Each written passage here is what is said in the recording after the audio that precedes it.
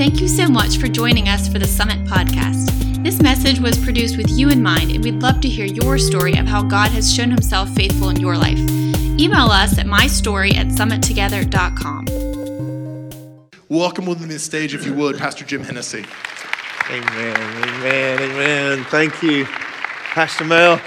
I love your church. I mean, if it were snowing in Dallas right now, there would be 10 people at my church where there's normally thousands. People we just cancel church if it snows. Look at you coming out in the snow. You're amazing. And I love Pastor Mel and Kim and the girls. Do you appreciate that God has given you a great, great gift, a great pastor? Oh my goodness.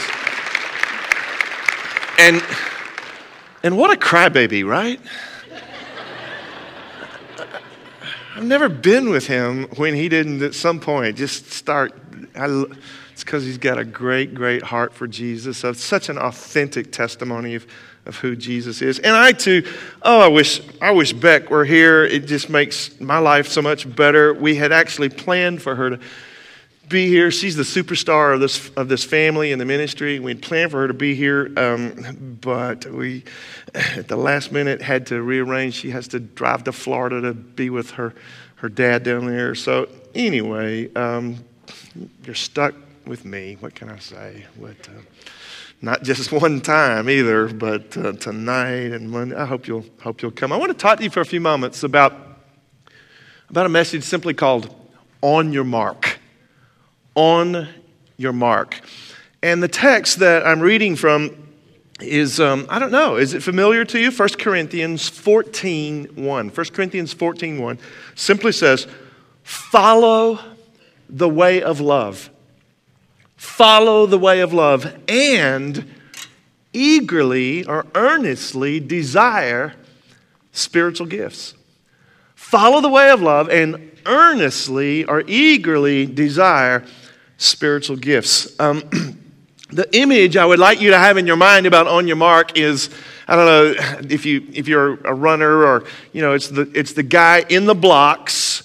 His muscles or her muscles are all taut and poised, and he's already stretched and warmed out and maybe a little sweat coming down his face. And he's just waiting for the gun to sound. And then he's going to explode into the fulfillment of all the preparation, all the special diet, everything he's done. It's going to be realized in those next few moments. It's kind of the way I see your church, to be honest. I see you in the blocks. I see you poised to run an amazing race. And so that's kind of what the message is about. It's an image of high-level participation. Not a bunch of believers who's sitting in the stands waiting to see what's going to happen, but guys that are actually out there on the track. You see, high-level participation. My wife, Beck, is a runner. She's preparing in the fall for her first Ironman. I don't know why they don't call it Iron Woman, but she's run triathlons and half Ironmans, and she's always swimming or running or, doing something. And I don't really connect with that too much. That's not like my deal, to run miles and miles and swim. And I'm just like, so one day I'm like, Beck, why? Why do you do this? And I really didn't know the answer until she told me. She says, well, I'll tell you, Jim. She says, the reason I do this is because my mom died of Alzheimer's. And I read that exercise is one of the ways to keep that disease away. And she had read that running would reduce the risk of Alzheimer's. And I realized then that running, that her mother's death actually put her on her mark, you see. Her seeing her mother suffer and lose dignity, that's really what motivated.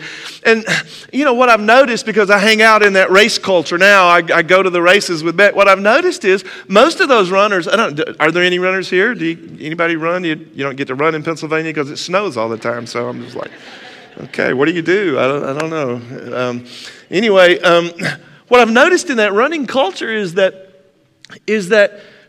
they're always running for a cause. There's a purpose, whether, they're running because of wounded warriors, or they're running, to get rid of their own addictions, or, to raise money for curing cancer or something like that. It was so funny. After Beck's first race, she came across the finish line, and I was there waiting on her, and she looked at me after she caught her breath, and she said, "Jim, I'm an athlete now." And I said, "Yeah, baby, you're an athlete now."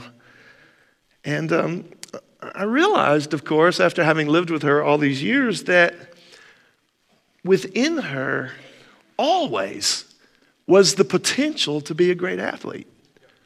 It was there. It was inside her, but not until she ran did she define herself as an athlete. I'll just say this as plain as I can, because that's the way I like to communicate. Listen, your potential doesn't count. You actually have to get out of the stands on the track. Potential doesn't count, you see. In fact, I think this is probably the greatest battle that redeemed people face. The gospel works when we finally admit, yes, we're sinners, we need some grace, and so amazing grace that saved a wretch like me. But I've met a lot of people, and probably all in Dallas, they're probably not here, in Pennsylvania, but I've met a lot of people who, even after they've received this amazing grace, it's not grace unless it's amazing, this amazing grace comes to them, and they want to keep wearing the t-shirt that's like, "I'm a wretch, I'm a sinner, I'm broken, and they never function in their potential. They never live in the new identity that grace has established over their life. And we see this in the Bible because, like, God came to Moses one day and said, "Moses, I need a deliverer. How about you? How about you going before Pharaoh and setting the people free?" And Moses is like, "Wait, God, time out. Did you forget? I stutter and I'm a felon. So I think I'm disqualified." And then, God came to Gideon one day. He was like, "Gideon, you're a mighty man of valor." And Gideon is like, "I don't think so. I'm hiding in a wine press, God, and I'm afraid that the Midianites are going to steal my wheat, One day God visited Mary and said, "Mary, you're highly favored. You're the chosen one." And Mary's response was, "How can this be?" One day Jesus told his disciples, "Guys, there's a few loaves, here's some fish, feed the multitudes. Feed these 5,000 guys that are listening to me preach." And the disciples, they raised their eyebrows. They said, "Jesus, did you forget how much you're paying us to be your disciples? We are underqualified and under-resourced to do anything like that. You better send them away." And yet the persistent idea of the Bible is that when people get saved, when the Spirit of God comes to live in them, and there's a demand on their greatness. There's a demand on their potential. Ezekiel 7 says, God, through the prophet, says, "I'm going to show my greatness and my holiness and make myself known in the sight of many nations." Daniel 7 says, "Sovereignty, power, and greatness will be handed over to the saints." Ephesians 1:19, Paul prays, "I pray that you would understand the exceeding greatness of the power that is toward you." The exceeding greatness of his power that is toward you. Luke 7, "For I say unto you, among those born of women, there's never been a greater prophet than John the Baptist, but he who is least in the kingdom of heaven is greater than John the Baptist." Or John chapter 4, when Jesus himself said, most assuredly, I say to you, whoever believes in me, the works I do, he will do also, and greater works than these. This stuff is in your Bible. This is a great salvation. It's a great salvation that is great enough to release God's greatness into the earth through people like us. It's a great salvation. And it's so great that it's great enough to release God's greatness into the earth through people like us. You don't know me well, and hopefully we're going to hang out for 2 or 3 days, so I'll tell you some stories that will let you know how I got on my mark. I began my ministry in a little place called Leeds, Alabama. It's just outside Birmingham. One day I was at a pastor's conference, and the pastor said, "You can't relate to me. Your church is big. My church is small." I said, "Well, let me tell you about Leeds, Alabama. 18 people voted on us to decide whether we would be the pastor at Leeds, Alabama or not. 18 of them, and they were all relatives." It was Alabama. You would kind of, never mind. Lived in a parsonage that was so infested with fleas, it was unbelievable. The floor sloped so much in this parsonage that my kids could play Hot Wheels and they didn't even have to push the car. We worshiped from a cassette tape recorder. If any of you remember does anybody remember cassette tape players? Yeah, we worshiped from that because we didn't have a piano player. And Beck, she made fun of me because there was a closet back in the back part of the, where we worshiped, the little worship space. There was a closet, and I turned that closet into an office. And every morning at 8:30, I'd go into that office, and I would spend 8 to 10 hours a day preparing my sermons for the 18 people who might come to worship. That was if there was 100% attendance. There'd be 18 there, And I would prepare hours and hours getting these sermons and these Bible studies and praying over the city of Leeds, Alabama, and she would make fun of me. And I remember one Wednesday night in particular, I had the most amazing Bible study I'd ever gotten. I just thought, surely if the people hear this, there's going to be worldwide revival starting in Leeds, Alabama. Through this Bible study, it was that great, And I got ready to preach, and I went up on the Wednesday night, and nobody showed up on that particular Wednesday night to hear this great Bible study that I had poured my soul into. And I remember turning to Beck and saying, "I just don't think I can do this anymore." And she said, "Yeah, you can." And so I kept preparing Bible studies. Sister Armstrong didn't come often, but when she came to Leeds, Alabama, First Assembly of God, I cringed. I hated to see when she arrived because inevitably, after the third song, no matter what I was feeling, she would stand up. She would sit right over there, so this might be your cue. I don't know. She would stand up and she would start spinning after the third song. Didn't matter. She would stand, she would spin, and she made this noise. You have never heard anything like this, but we called it the Pentecostal siren. And it was just a noise. She would stand up, third song, stand up, spin around, and go, "Ooh." And of course, I had come to Leeds, Alabama to bring dignity to the believers there. And so I was so uncomfortable with that, and I made fun of Sister Armstrong behind her back. Until I learned that as soon as she returned home after worshiping with us, her husband would beat her just because she had come to worship with us. Every time. Years later, I realized it was Sister Armstrong who helped put me on my mark. After about 5 years, we moved from Leeds, Alabama to pastor a church in St. Petersburg, Florida. That was a much more sophisticated group. I got along with them better. And things were delightful in St. Petersburg. I mean, the beaches, somebody had to go there, right? Somebody had to accept God's call to the beaches of St. Petersburg. We went. And things were delightful at St. Petersburg until one morning when I came to the office and someone had cut animal carcasses in two and nailed them to the interior walls of our facility and written in chicken blood the most obscene profanity I'd ever seen. And thus began a year when the mail regularly included a letter that was threatening the life of my daughter.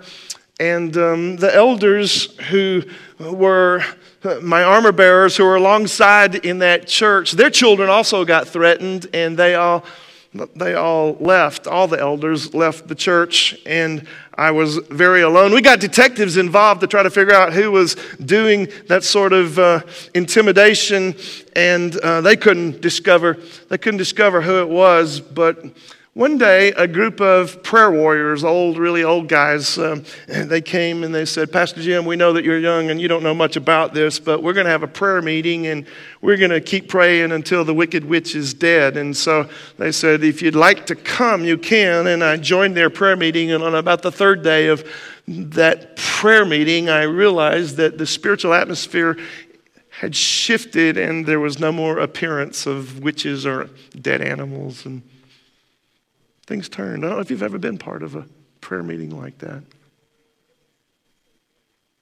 The point that I'm trying to make with you is a simple one. Life's journey, life's circumstances, life's conversations, life's tests had a way of marking my soul. The Lord was marking my soul and forming my faith. And every episode of my life was actually driving me toward a destiny, preparing me for a race, if you will. And this is the God I'm so proud of. I'm so proud of a God who will take my embarrassing moments and He will take my injustices and the things that I have a lot of doubt about, and He'll take my victories and whatever your life contains, and He crafts, that's His grace. He crafts your soul because He's engineered you to be a distributor of high-level Holy Spirit activity in these last days. Do you realize that God, if He wanted, could have had Abraham or Moses or John the Baptist steward the spiritual atmosphere of this generation, but He's put us here instead? I'll tell you just one more story, and then I'll preach my sermon to you.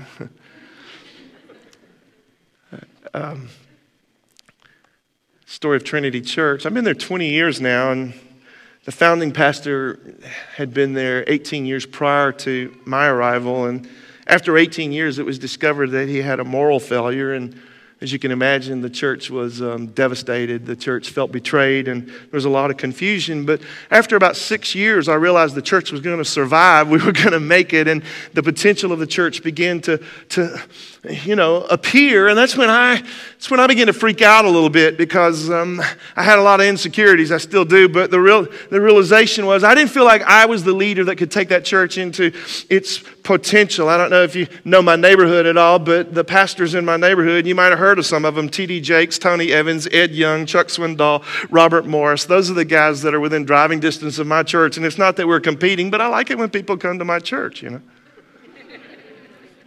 so I started praying this prayer, and I'm like, God, I don't think I can compete with these guys. I'm not even in the ballpark here, so would you just please send me somewhere where mediocrity will work, Would you just send me to Pittsburgh? Or I'm just kidding. I didn't say that. I wasn't making fun of Pittsburgh a little bit. I was making fun.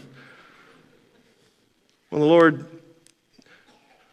Lord spoke to me in no uncertain terms. He was very disappointed. He says, Jim, I'm not going to let you live in mediocrity.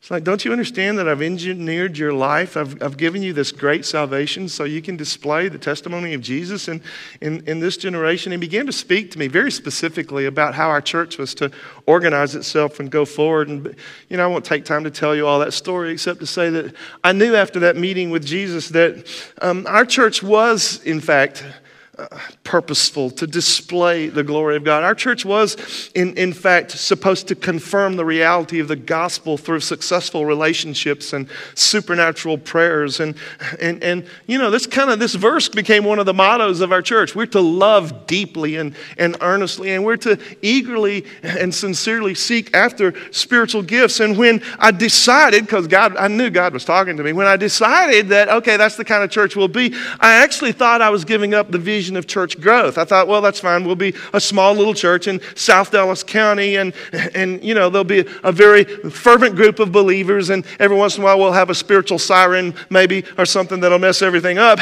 but I really began to give up the idea that we would be a large church, and I expected that people would make fun of us. But what I learned was that the gospel that worked in Corinth and Lystra and Derbe and Rome, that gospel also worked in Cedar Hill, Texas. I was astonished. Oh my goodness, I almost said y'all, I should say Ewans. Listen, this gospel, guys, is amazing.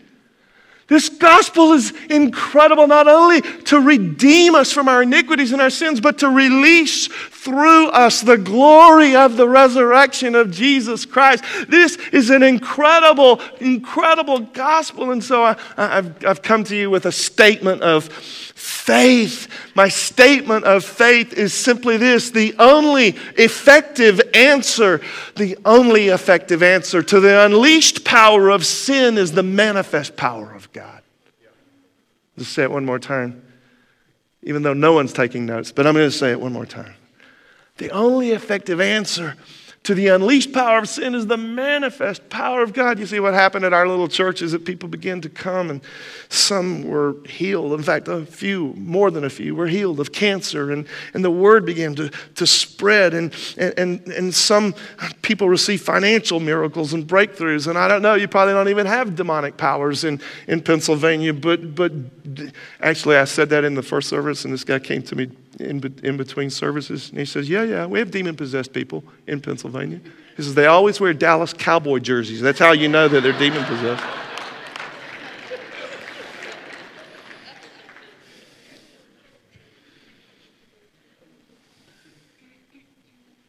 Anyway, our church really decided that we were just going to go for it, you know?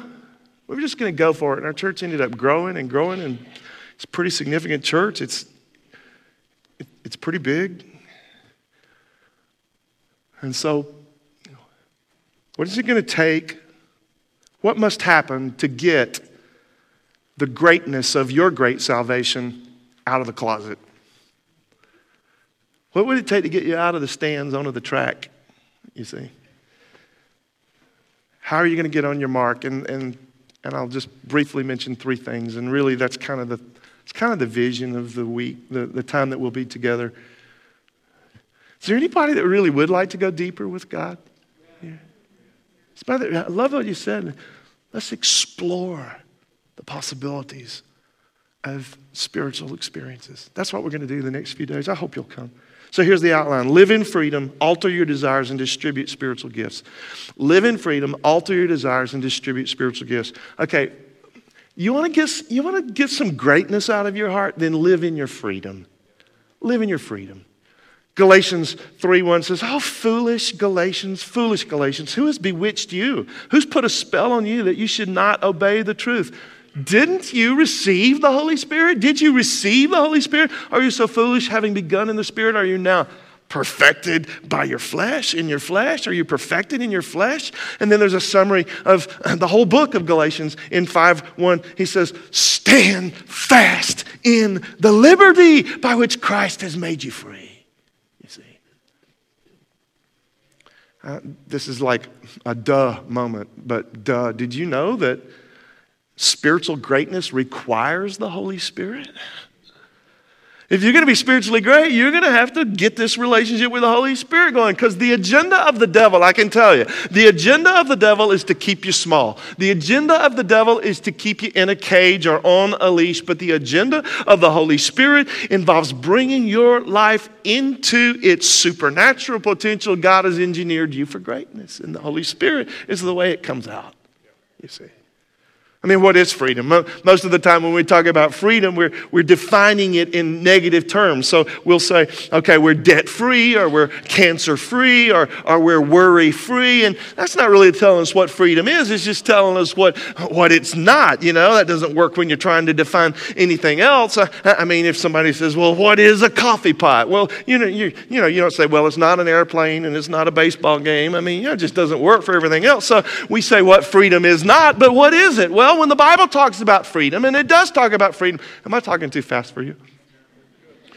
Okay. When the Bible talks about freedom, and it does talk about freedom a lot, it's talking about a spiritual force that gives us the opportunity or the choice to live in our design, in our purpose. Spiritual freedom is a force that gives us the opportunity to live in our design. So that we would say, for instance, okay, a whale is free when it's in its element, right? I mean, that's when it's in that big, deep blue Pacific Ocean and swimming out there and breaching and making whale noises and filming commercials for insurance companies. When it's doing those things, it is doing what it was designed to do. And when you see the whale in its element, you go, oh, that's so beautiful. Oh, let's go watch the whales. It's so powerful. But if you see a whale, when we were in Florida, this happened occasionally. When you see a whale that comes out of its element, when it beaches,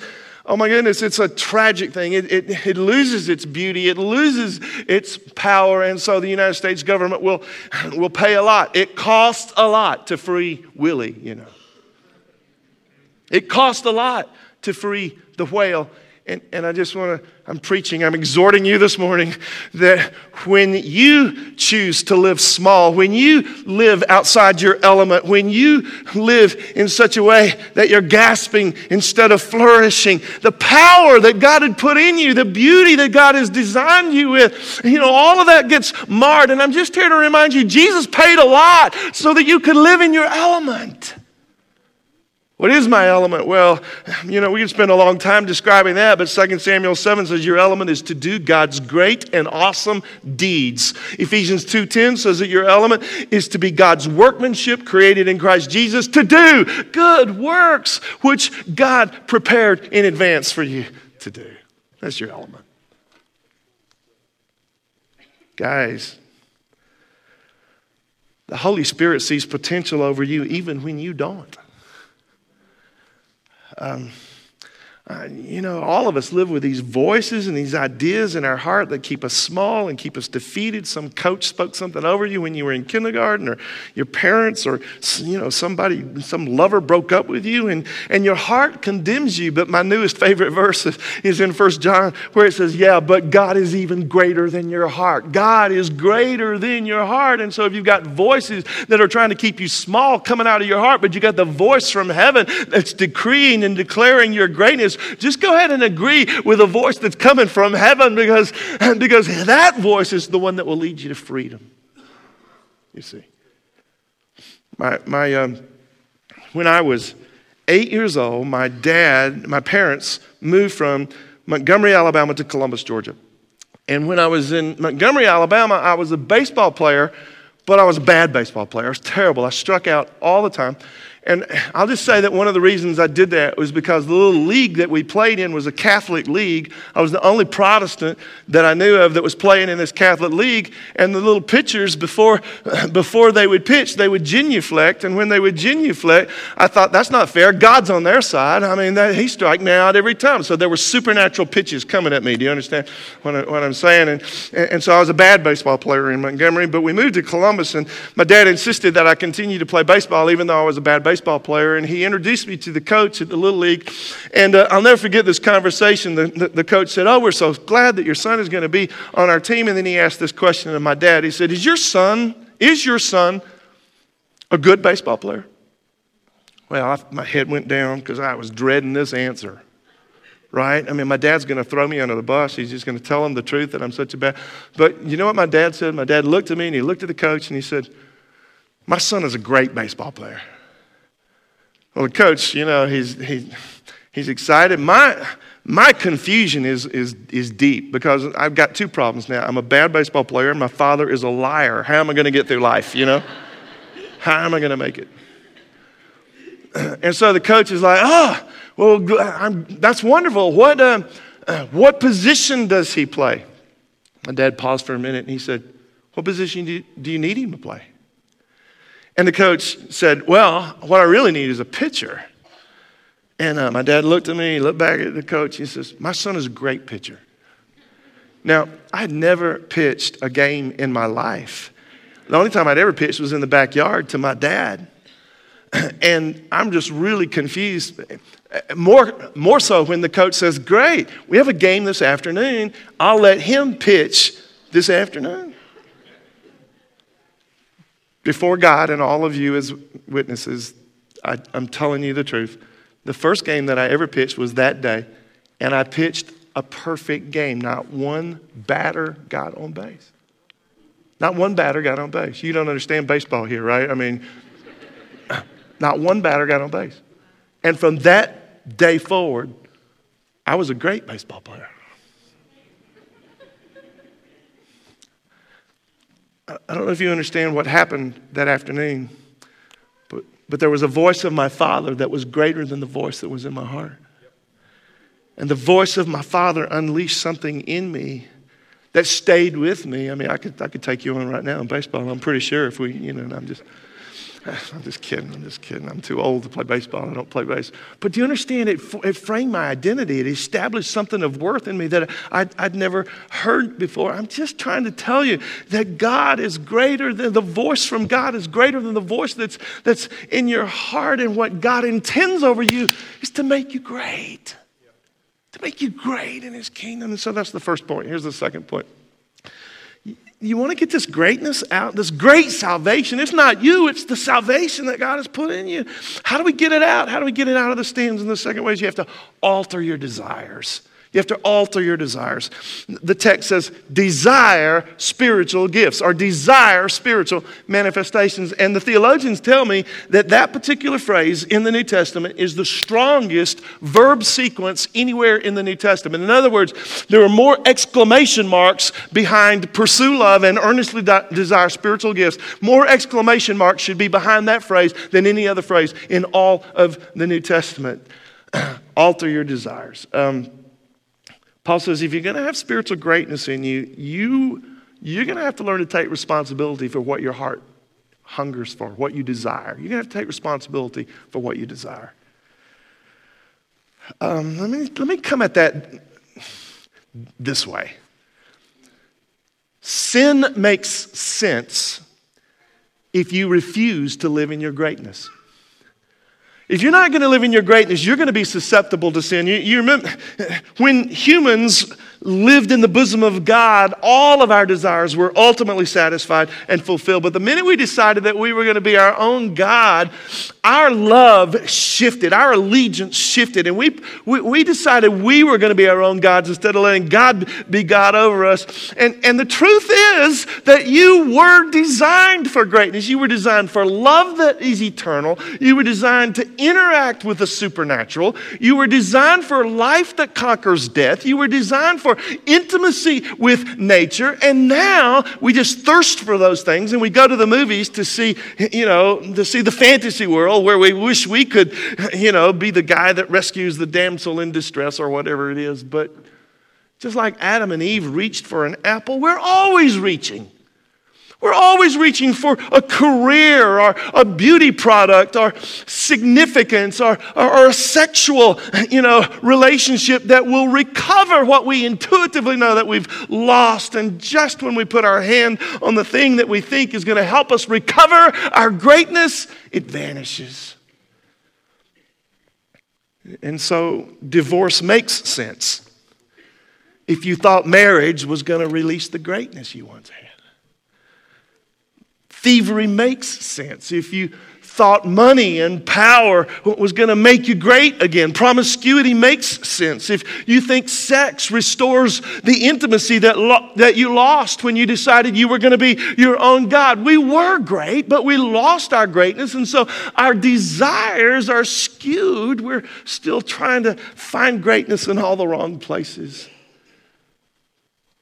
So how do we change our desire? How do we do that? And I'd like to just give you a little parable and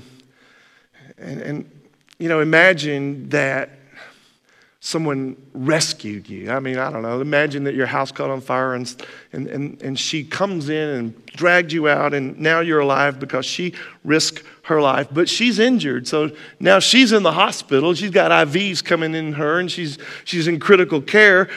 But you're free.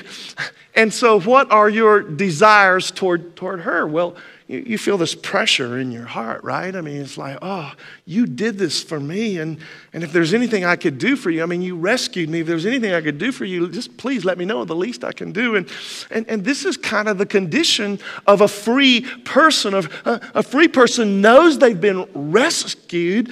And the love that has rescued you, the love that comes to you sort of puts a pressure on you toward having new desires. I mean, what if she said, for instance, well, something that would really help while I'm in the hospital is if you mow my grass. Oh, no, let's change that. Something that would really help is if you shovel my snow. How about that? That would really help because I'm in the hospital, and would you just shovel the sidewalk? And you might be a person who's like, hey, I just don't have any desire to be a snow shoveler. I don't want to mow grass. I never like doing those kind of things. But now you see,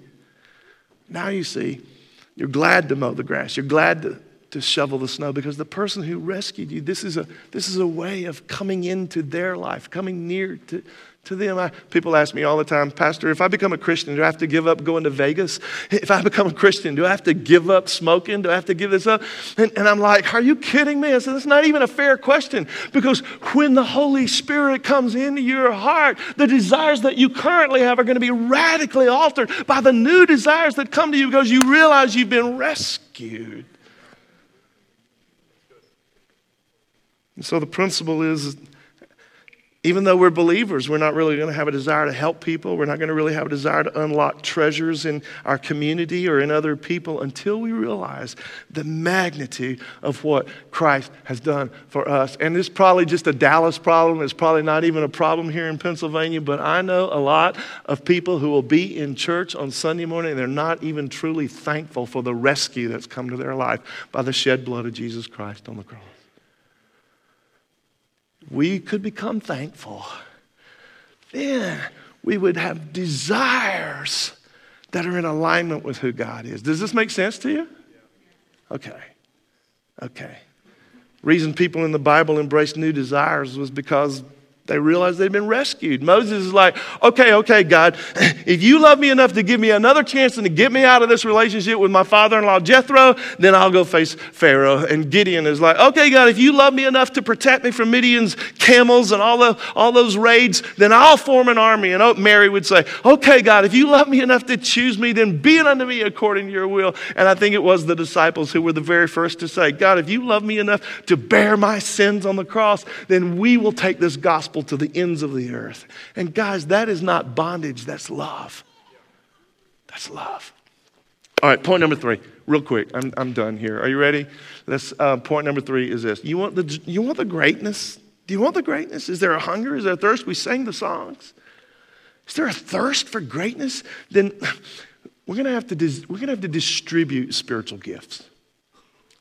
We're going to have to distribute spiritual gifts. 1 Corinthians 12:11 says, the Spirit works these things, and there's a list, healings and miracles and faith, all kinds of things.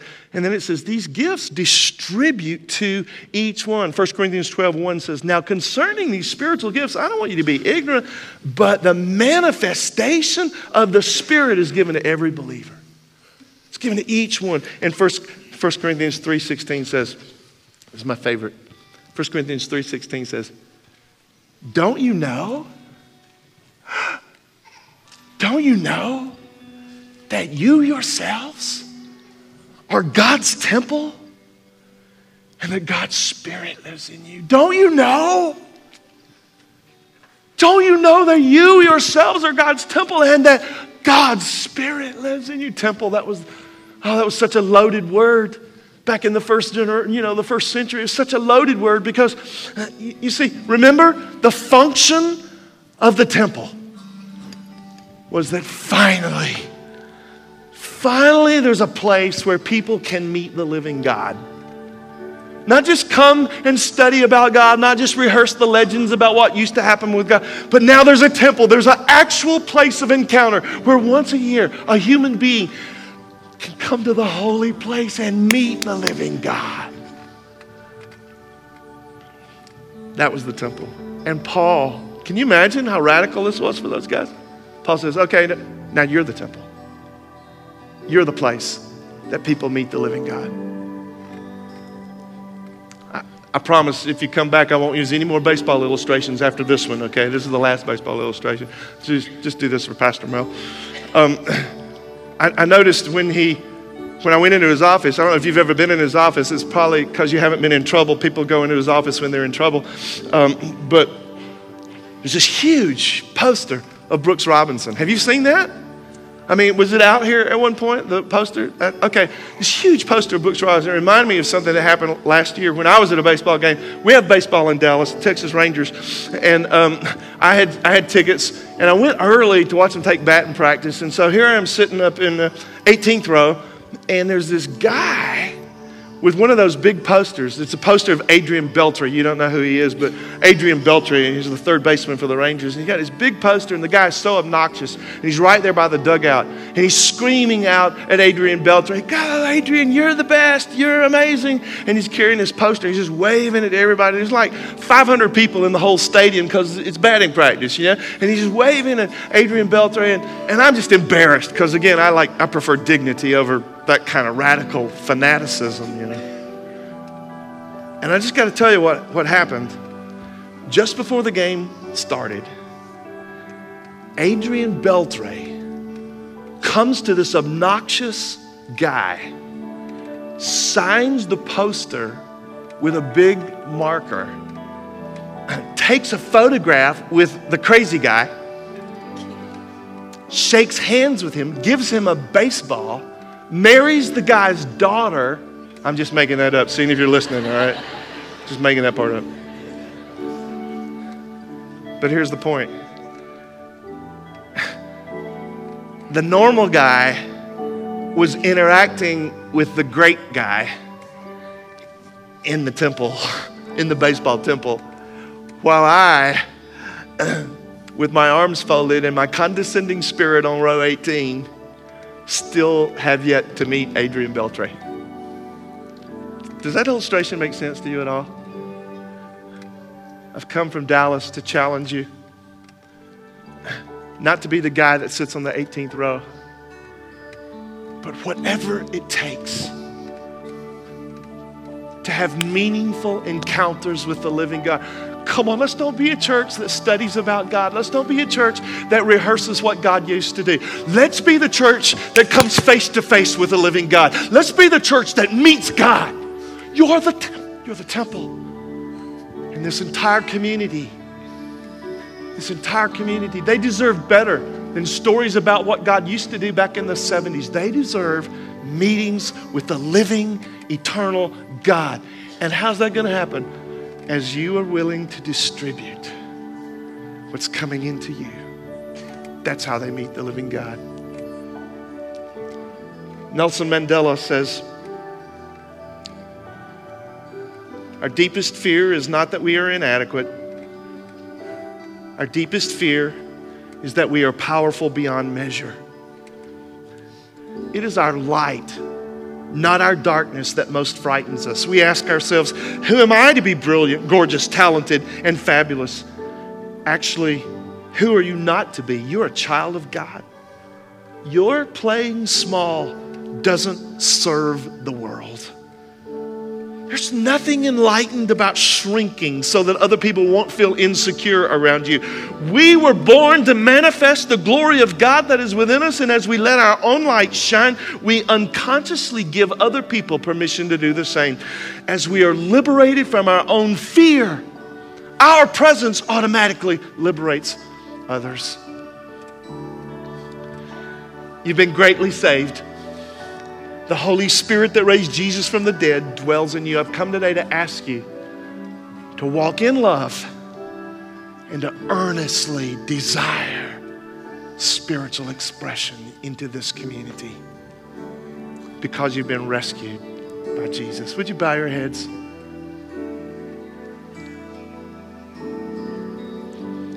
In just a moment, Pastor Mel is going to come and close the service, but I'd love to pray. I'd love to pray for you. I don't know the protocol here, so forgive me if I'm doing something that is out of the ordinary. But if you've come to church today and you really don't have freedom, you're really not living in the element that you know you were designed to live in, please let me just pray a quick prayer for you. You can't join the church. I'm not going to have you come forward or anything like that. I just want to pray for your freedom. I believe that God wants you to be free. Or maybe you're here today and you've got a desire problem. You've got, we all have mixed desires. I want to lose 10 pounds and I want to eat chocolate. Those are conflicted desires. You wouldn't be here if you didn't have a desire for God. But can I pray for you to become responsible for your desires?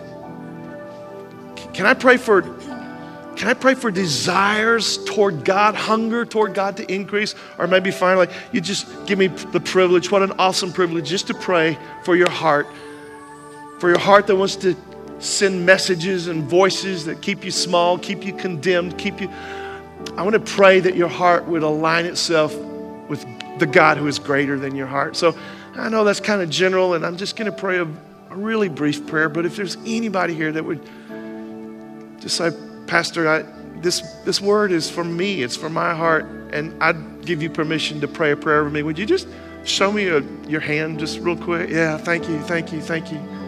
So many. Thank you for the privilege of praying for you.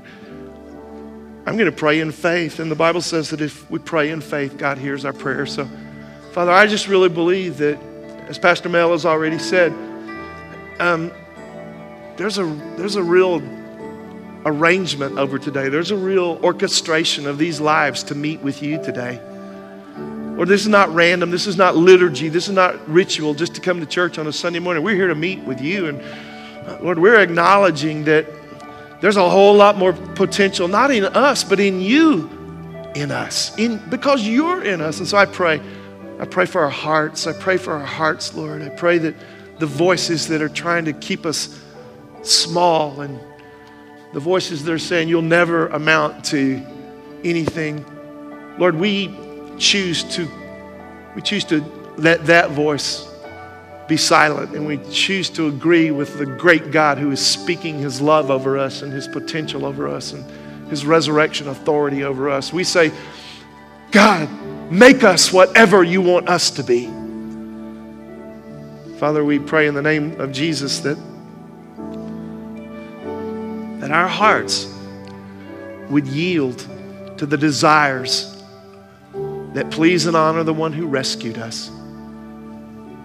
And we welcome high-level spiritual activity in our hearts right now, but over the next few days. We're not afraid of you, God. We welcome high-level spiritual activity in our hearts for your great glory and honor. This we pray in the name of Jesus, the strong and amazing Son of God. And all God's people said, amen. Pastor Mel, come please. Hey, can we tell Pastor Jim how much we appreciate that word he brought to us today?